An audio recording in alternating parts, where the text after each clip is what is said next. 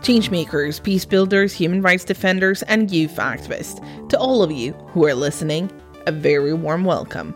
This is the Change Rebels podcast, the podcast that brings you stories from the changemakers at the front line of youth, peace, and security. This is Emily Vesky. In this episode, we get closer to Syria, as it's coming close to a near decade of war. What does the reality for children and youth actually look like here? We meet with Juliette Thoma, based in Amman, Jordan. She's the regional chief of communications for the MENA region, the Middle East and the North Africa region at UNICEF, the United Nations Children Fund. And we ask what it means to actually take special consideration to age in humanitarian assistance programming. What happens to terrorists and their children in the Al-Hol camp. And we find out if young peace builders in Syria should carry any hope for a peaceful resolution. I think there's definitely more to be done, and I think that Sweden has a lot of work to do on the rights of refugees in general, and in particular when it comes to LGBTQI refugees.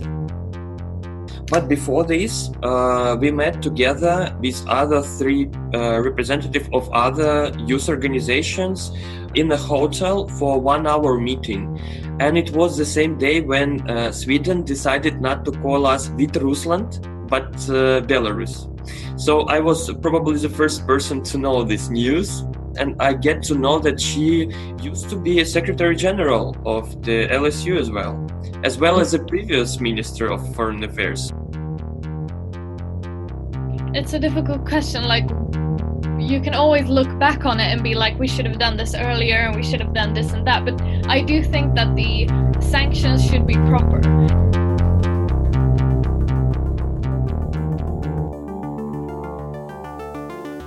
In the United Nations Resolution 2250 on youth, peace and security, youth is defined as persons between 18 and 30. This has been somewhat confusing to civil society, as most youth organization covers a much larger span of ages. In Sweden, for example, youth organizations tend to have members between the age of 6 and 30. And socially, of course, there are many contexts when you might transit between the cultural understanding of what it means to be a child, be a youth, or be an adult, inside or outside that bracket, 18 to 30. Also, in the UN system, it seems, at least in the beginning, that there were some difficulty mainstreaming the resolution, partly because of its age division. And I think this is still somewhat true. For example, which UN organization is actually responsible for implementing the Youth, Peace and Security agenda. There is no UN Youth entity like UNICEF for Children or UN Women for Women. And now, 5 years later, in the Secretary General Antonio Guterres' first report on the implementation of the Youth, Peace and Security agenda, he chooses to use the age bracket 10 to 24. Can you talk us through how UNICEF understands its role in the implementation of the Youth, Peace and Security agenda, and how the agenda interlinks your mandate to the Convention of Children's Rights?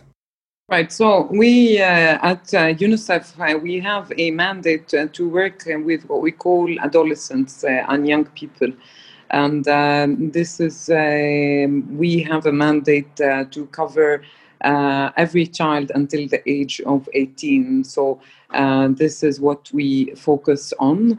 And we have youth programs that are focused and that are designed around youth empowerment, youth inclusion, including providing technical skills, especially to young people who were forced to leave school at a younger age, which I'm sure we can talk about a little bit later in the podcast. Mm-hmm. And what does it mean to take special consideration to youth when you are planning and prioritizing in your response to a humanitarian crisis as UNICEF? Yeah, so for us, there are a number of programs that have been put in place to support young people in this region. And when we first start humanitarian planning at the onset of any crisis, we focus first and foremost on the life-saving assistance that we give to families and children in need. So we mobilize things like drinking water, like hygiene kits, like working on the vaccines and vaccination campaign, like working on nutrition supplies, giving increasingly, because of the time of COVID, giving out masks and gloves and hand sanitizers. So at the onset of every humanitarian crisis, this is really what we focus on, because normally the needs are in these areas, and we have to respond to those at the beginning of any humanitarian crisis. And we have many of those, sadly, here in this region, from Yemen to Syria to Libya to Sudan to Palestine to recently what we had in Lebanon as a result of the blast. So they are ongoing, and the needs are immense. However, as these crises go on, we, of course, start working on other areas that are equally important, including education, including psychological support, including to young people, but also youth programs that focus mainly on youth empowerment and giving voices to the young people. We have a platform called Voices of Youth that is here in the region, I would say safely, one of the few outlets in the region for young people to express their opinions and to write about their issues, their challenges, but also the positive things that happen to them, ask questions, interact with other young people from the region. So when it comes to the difference between a child approach and a youth approach, would you, in very basic terms, say, for example, that a child approach is more of a mandate of protection, while a youth approach is more of a mandate of empowerment? Would that be correct to you? I think protection is there across the board, whether it's with a child, whether it's with a young person, whether it's with a woman, with a man. Protection is part and parcel of dignity and of daily life, and it should be there for any human being on this planet.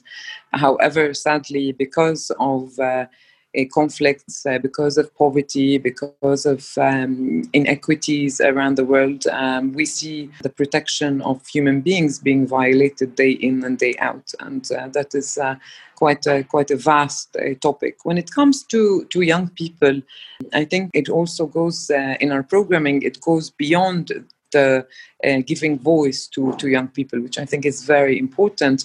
Nevertheless, there are a number of programs that we roll out across this region, across the Middle East and North Africa, where it's skills-based programming. So, for example, introducing life skills to young people, especially those who were forced out of school for multiple reasons. It could be conflict, it could be poverty, it could be the fact that they had to become the bread owners of family, and so were pushed into child labor for a variety of reasons. And so UNICEF runs these life skills programs that are in support of young people to prepare them for when they become adults, and the likelihood of them getting jobs with in the market become a bit higher. So they get skills like carpentry or working as hairdressers. Of course, this is in addition to writing and reading, the basic skills to have that as well. Solution solving, creative arts, like, for example, editing videos, building websites, all those things are life skills. And there is a bit of a debate on whether we call them soft skills or whether we call them hard skills. To me, they are skills. And to UNICEF, they are skills. And so every person, every human being, every child, every woman, every person around the world needs to have the basic skills to be able to be included in the job market afterwards. And sadly, here in this region, because we have an education crisis and because we have an unemployment crisis, especially among young people, the region is in fact home to the highest rates of unemployment among young people in the world. And so these life skills programs that UNICEF and other organizations oversee and undertake are likely to help young people to find jobs in the market. However, because of COVID, we are likely to see these numbers further increase, whether we're talking about unemployment or about children who are out of school or about poverty. There is a lot of things to take into consideration in this region. The conflict in Syria is entering its 10th year. Some hope was raised as ICE appeared to have been broken up and ceasefire was put in place, and even the Iranian ambassador to Syria even began to host these meetings on the future of tourism in Syria. But in fact, deaths keep rising. The number of deaths keep rising. And the COVID pandemic is putting the already vulnerable people in an even more dire situation, while humanitarian response teams are being attacked frequently by fighting parties.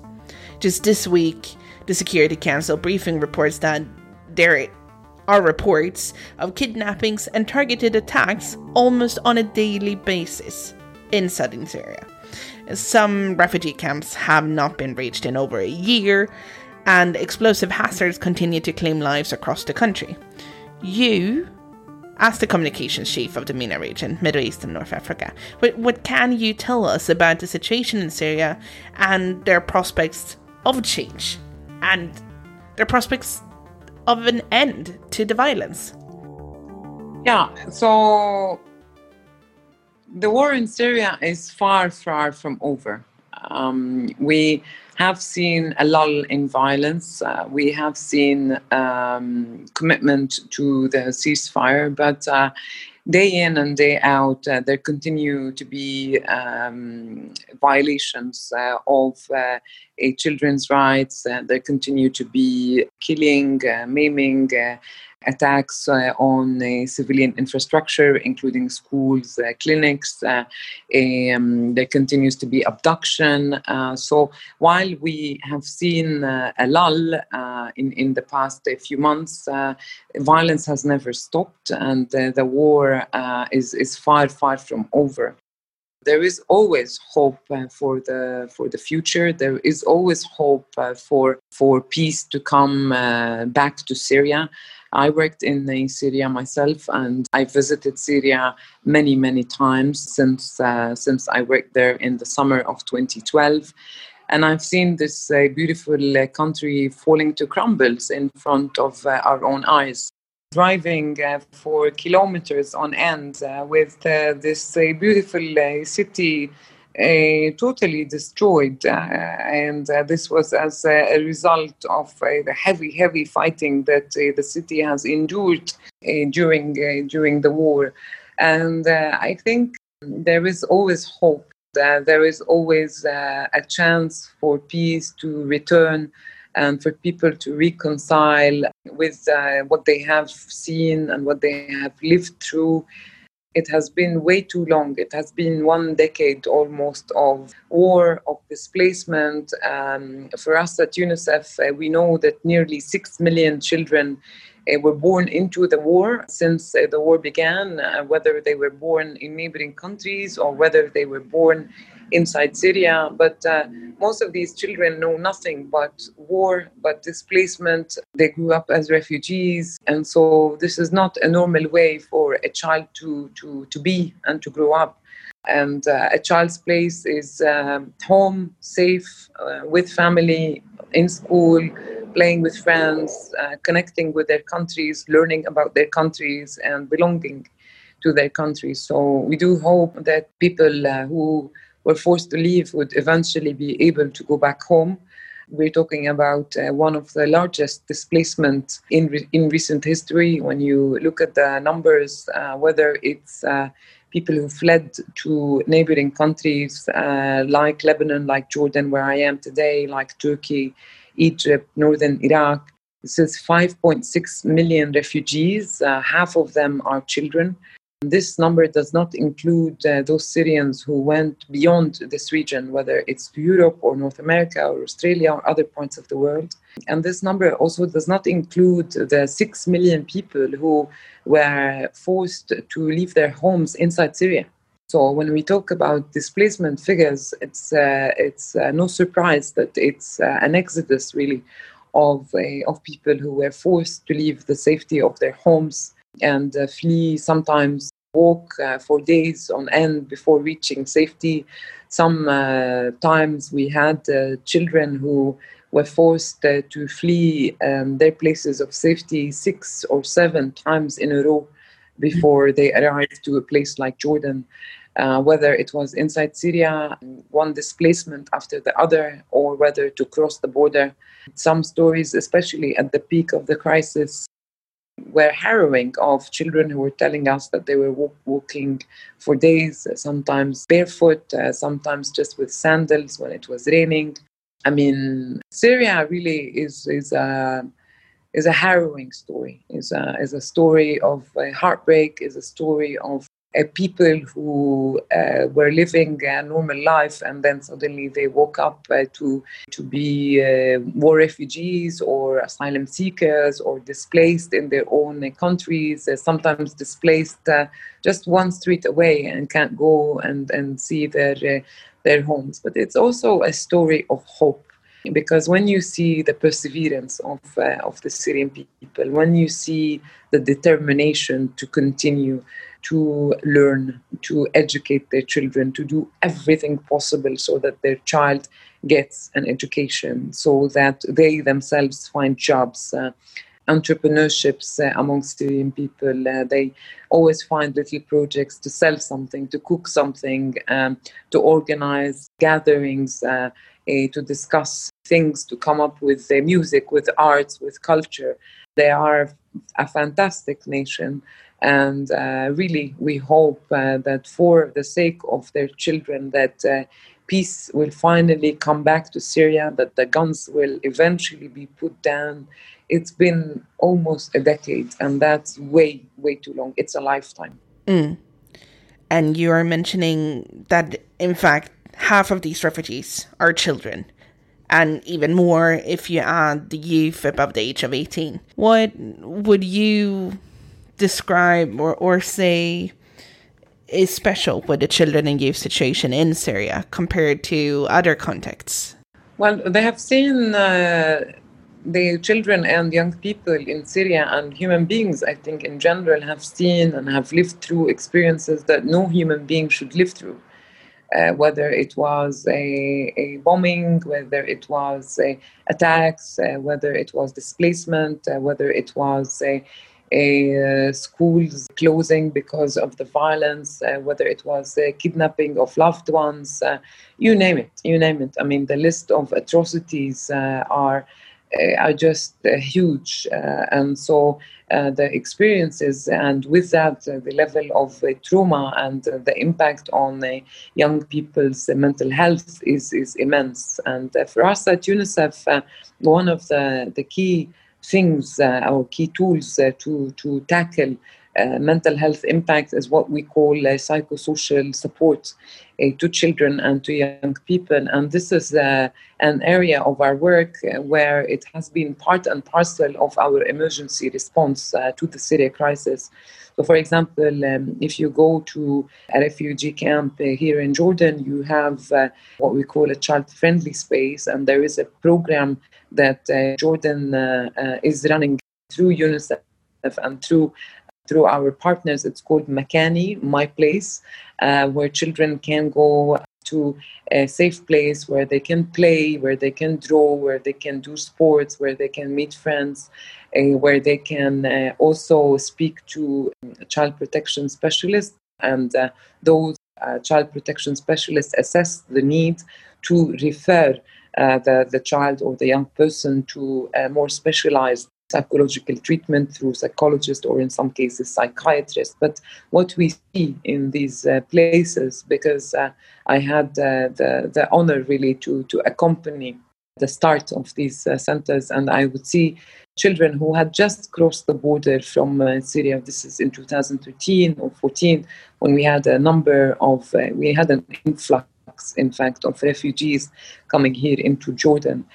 So the children would come into these spaces. It would be their respite time. They would be children again. They would be painting, and they would be singing, and they would be laughing, and they would play football and whatnot. And in particular, the issue of drawing is an amazing indication of the child's well-being and mental health. We've seen children who at the beginning of the crisis would come to these Makani spaces and would use very dark colors like black, like brown, like red. They would paint their bodies, they would paint bombs or shooting or soldiers. But as the days went by, gradually, and thanks to the help that these children received, children would start using lighter colors, and they would use the pink, they would use the yellow, they'd use the green. They start painting things that children normally would paint. So, you know, the house, the promenade on the beach, going into a garden and picking up some flowers, the grandma, the friends, the school, all of that. So really, these activities that might sound like part of a normal daily life of children, when we're talking about war children, they could really save lives. And obviously, this past year has been even more different because of the pandemic. It has changed things for people on the ground and for you personally, how you conduct your work. When we began this recording, you were wearing a face mask. There are these small things that have been the source for huge discussions in the Northern Hemisphere. But how has the pandemic actually hit the people on the ground and affected your operations? So to give you an idea, of course, the pandemic has impacted the lives of each and every one of us around the world. I would say it's safe to say to different degrees. It has also most certainly impacted most people who are what we call the most vulnerable families. So whether it's the poorest families in the region or the refugees or the internally displaced, certainly the impact has been bigger on these families. It is safe to say that every single person in the world was impacted. When it came to our work, UNICEF has never stopped.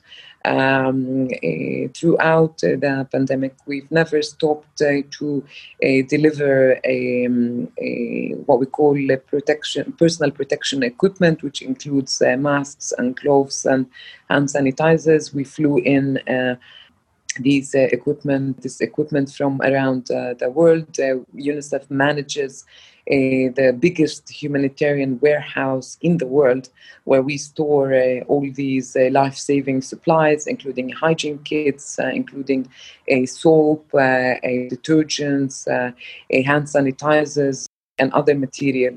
Vaccines, obviously, is a huge operation for UNICEF. And so we never stopped. Despite the closure of borders, of airspace, we continue to be able either to bring in from outside through special flights, or to buy locally, which was also for us here in the region, part of our mission really to support local economies. So because the local economies have suffered here. So we bought, for example, masks locally. We bought hand sanitizers locally, and other material. Soap, for example, we bought locally, and we distributed to people in need. And in fact, our work has expanded, and we had to do even more than what we were already doing, which was already a lot. So the whole work that we've been pioneering on information and countering the infodemic, what we call, so sharing reliable, credible information on health measures, encouraging people at the beginning especially to wash hands, to wear masks, appreciate that people were fatigued and tired, but to continue to find creative ways on the website, on social media, on Facebook, on Twitter, everywhere, on the radio, using podcasts like yours, to spread the word. And this, for us, since COVID, has become really a life-saving intervention, really, for UNICEF, because of the floods. And I'm telling you, the flood of fake news, wrong information that the world has been suffering from. And this is exactly why we call this an infodemic, which is another pandemic, which is the infodemic of fake news and wrong information that spread like wildfire in this region, whether it was through WhatsApp messages that were wrong, whether it's through alleged medical advice. So what we did is we launched a strategy where we did the counter flooding. We flooded the market with credible information, with information that is coming from our health professionals, with information that is friendly for users, including for children themselves, but also for parents. We advanced also from only focusing on the health measures, whereas in the beginning we focused on washing hands, wearing masks, wearing gloves in some parts, and the need to, of course, be spaced. So the social spacing was really critical. This is in the beginning. Right now we move to focus on only areas that are now critical. For example, back to school. How do you go back to school in a safe way? How do you take your children to vaccinate them in a safe way? We didn't stop on the other more basic parts. That's always going to be there for as long as we have a COVID-19 in the world, which I think is going to be for a while. But we've advanced in also providing information on other areas of the day-to-day lives of people. I want to move into a more controversial piece of the youth peace and security puzzle. An important piece, but also maybe the most difficult piece. It's the fifth pillar of the youth peace and security agenda about disengagement and reintegration. ICE, or DAESH, has on occasion been called one of the most successful youth organizations globally. Its president was not older than 40. Most of its recruits are under the age of 30. Knowing that in the face of evil and extreme violence, it is particularly hard to stand by a person's normal moral principles. But it might also be then that it is most important to stand by them. Do you believe that in the dismounting of ICE, the charging of the ICE fighters and the detainment of them in the Al-Hol camp mostly, that special consideration has been taken to the fighter's age? Well, for us, a child is a child, regardless. And a child is a child until the age of 18. And very sadly, many children in this region were forced into the fighting, and Syria is one of those stories, but we have the story being repeated in places like Libya, in places like Sudan, in places like Yemen, where child recruitment is widespread. And those children in particular deserve the utmost care and the utmost protection because they are children, and because they were forced to do things that no child should be forced to do.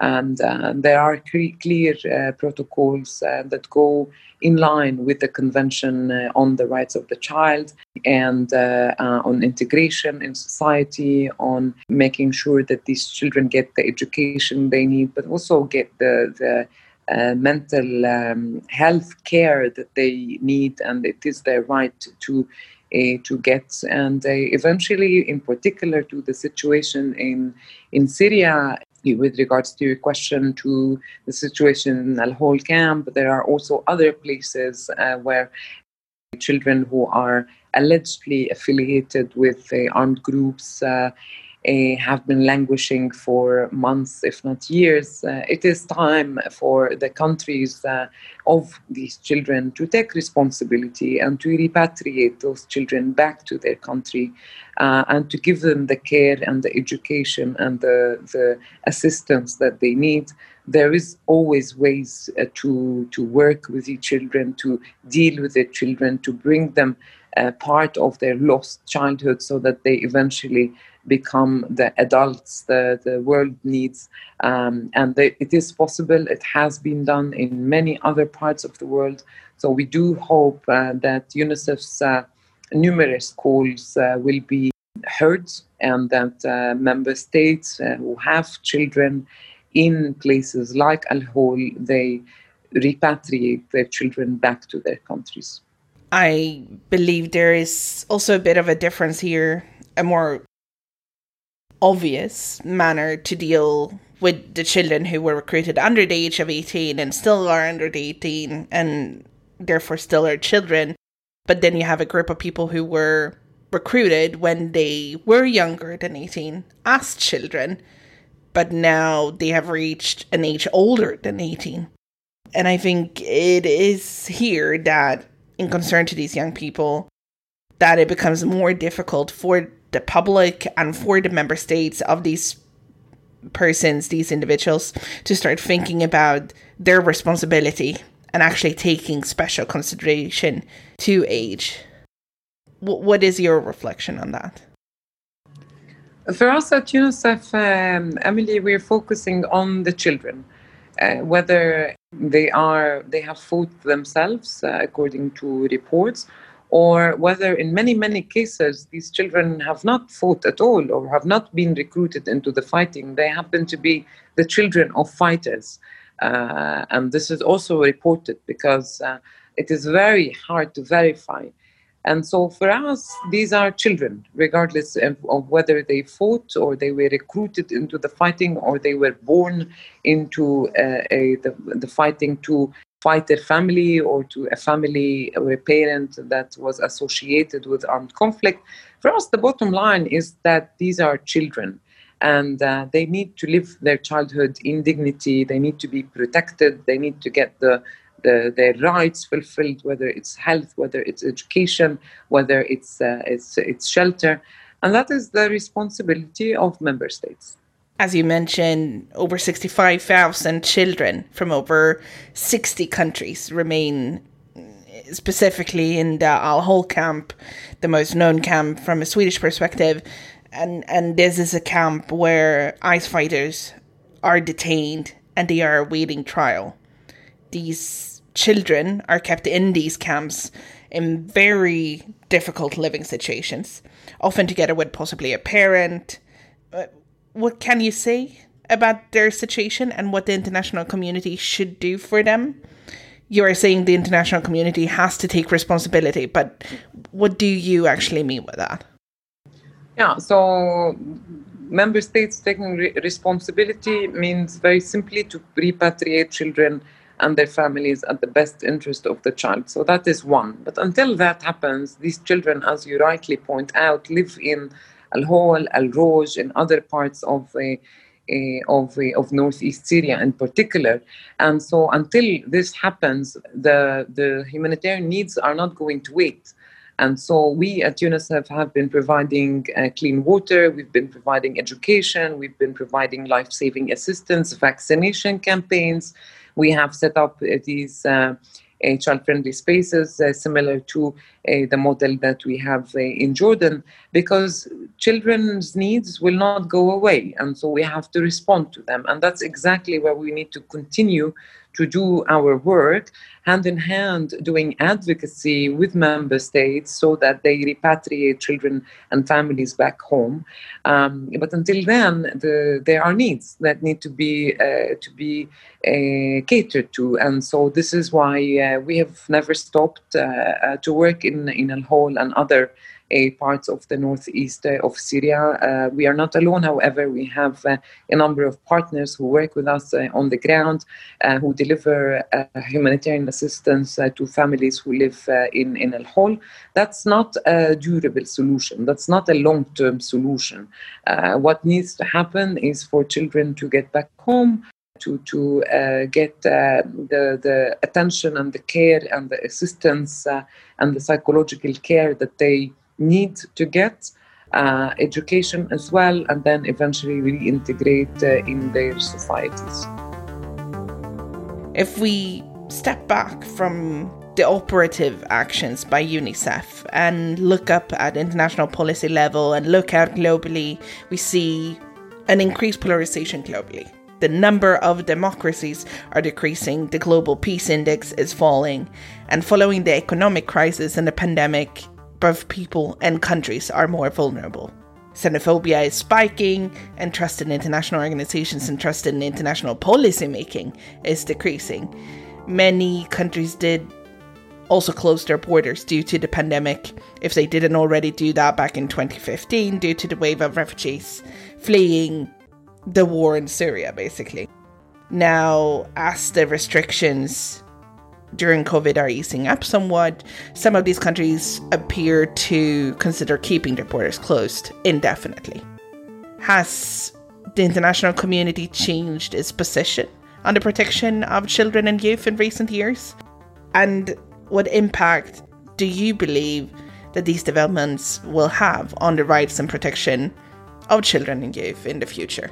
So for UNICEF, our position is clear. We are guided by our mandate. We are guided also by the Convention on the Rights of the Child, which turned 30 at the end of last year. And the convention is very clear on what are the rights for children and how important and central, in fact, protection is to our mandate at UNICEF. So for us, in fact, we've not changed. If anything, we added more attention to the issues of child protection and to the need to protect the children. However, since the pandemic, it is highly likely that more children are going to become poor as a result of the pandemic. I mean, our predictions say that by the end of 2020, we might have an additional 8 million children in the region, knowing that already before the pandemic, we had half of the children living in poverty of a sort. And so to add to that another 8 million children, which means that this is as a direct result of unemployment of their parents, as a result of the economies in this region suffering. It also will have most likely implications on children's education. And at the same time, this is a virus that we're going to have to learn to live with. This is exactly why UNICEF, out of its I would say attention that we wanted to give to the whole education area of our work, we have just produced a guide that we gave to teachers, to parents, to children themselves on how to do education in the time of COVID. A few weeks ago, we have launched a campaign to encourage mothers and fathers and children themselves and caretakers to take their children to be vaccinated. Because if we don't do that, the very bleak prediction of an additional 51,000 children under the age of 5 would die by the end of the year only in this region. And so this is something that we're going to have to learn to live with. We have to take all the precautionary measures, but we cannot stop living. And so this is what we will be focusing on in the coming weeks and months.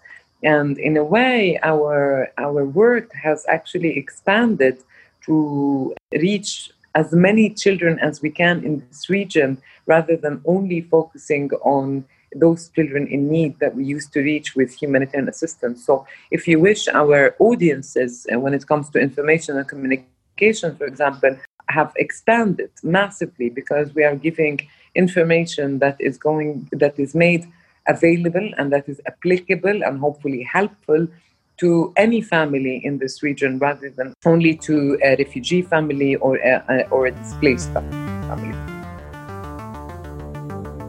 Finally, we have a few personal questions to you.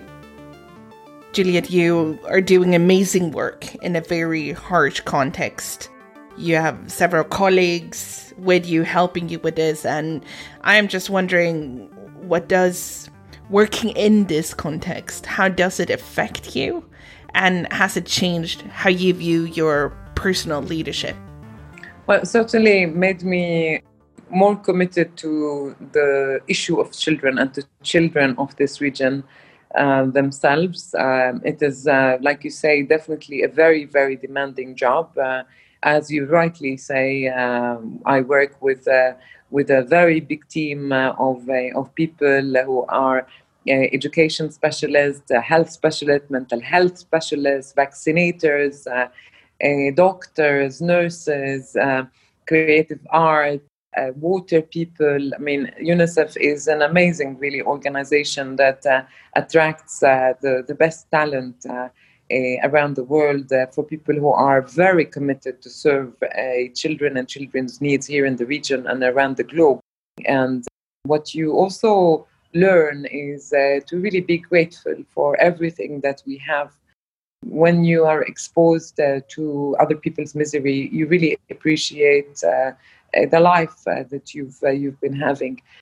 That keeps us going and gives us the energy to never stop and to always be creative and finding solutions to reach as many children as possible, whether it's with vaccine or with water or with information that is credible, especially lately, or whether with education, or whether it's through our Makani centers, or whatever it is. UNICEF's work makes a difference for many, many children in this region.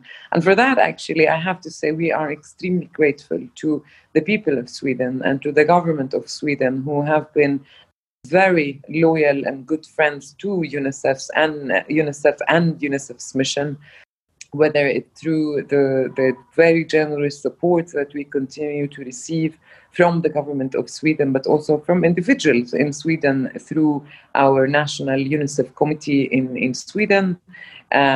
Without this support, even if it was a $10 check that people send every month and have been for years, these are small funds, but these are critical funds that help us continue to assist as many children as possible. And do you have any advice for the young people who are trying to contribute to peace building in Syria and are fighting for peace right Absolutely. now? They are the hope.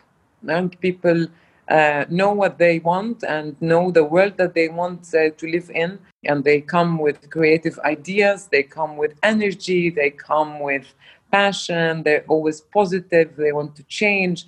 And so that's exactly what needs to continue, in fact, to have this same stamina, the same energy, even when they are a bit older, so to never stop, to never stop dreaming, to never stop working towards reaching the dream.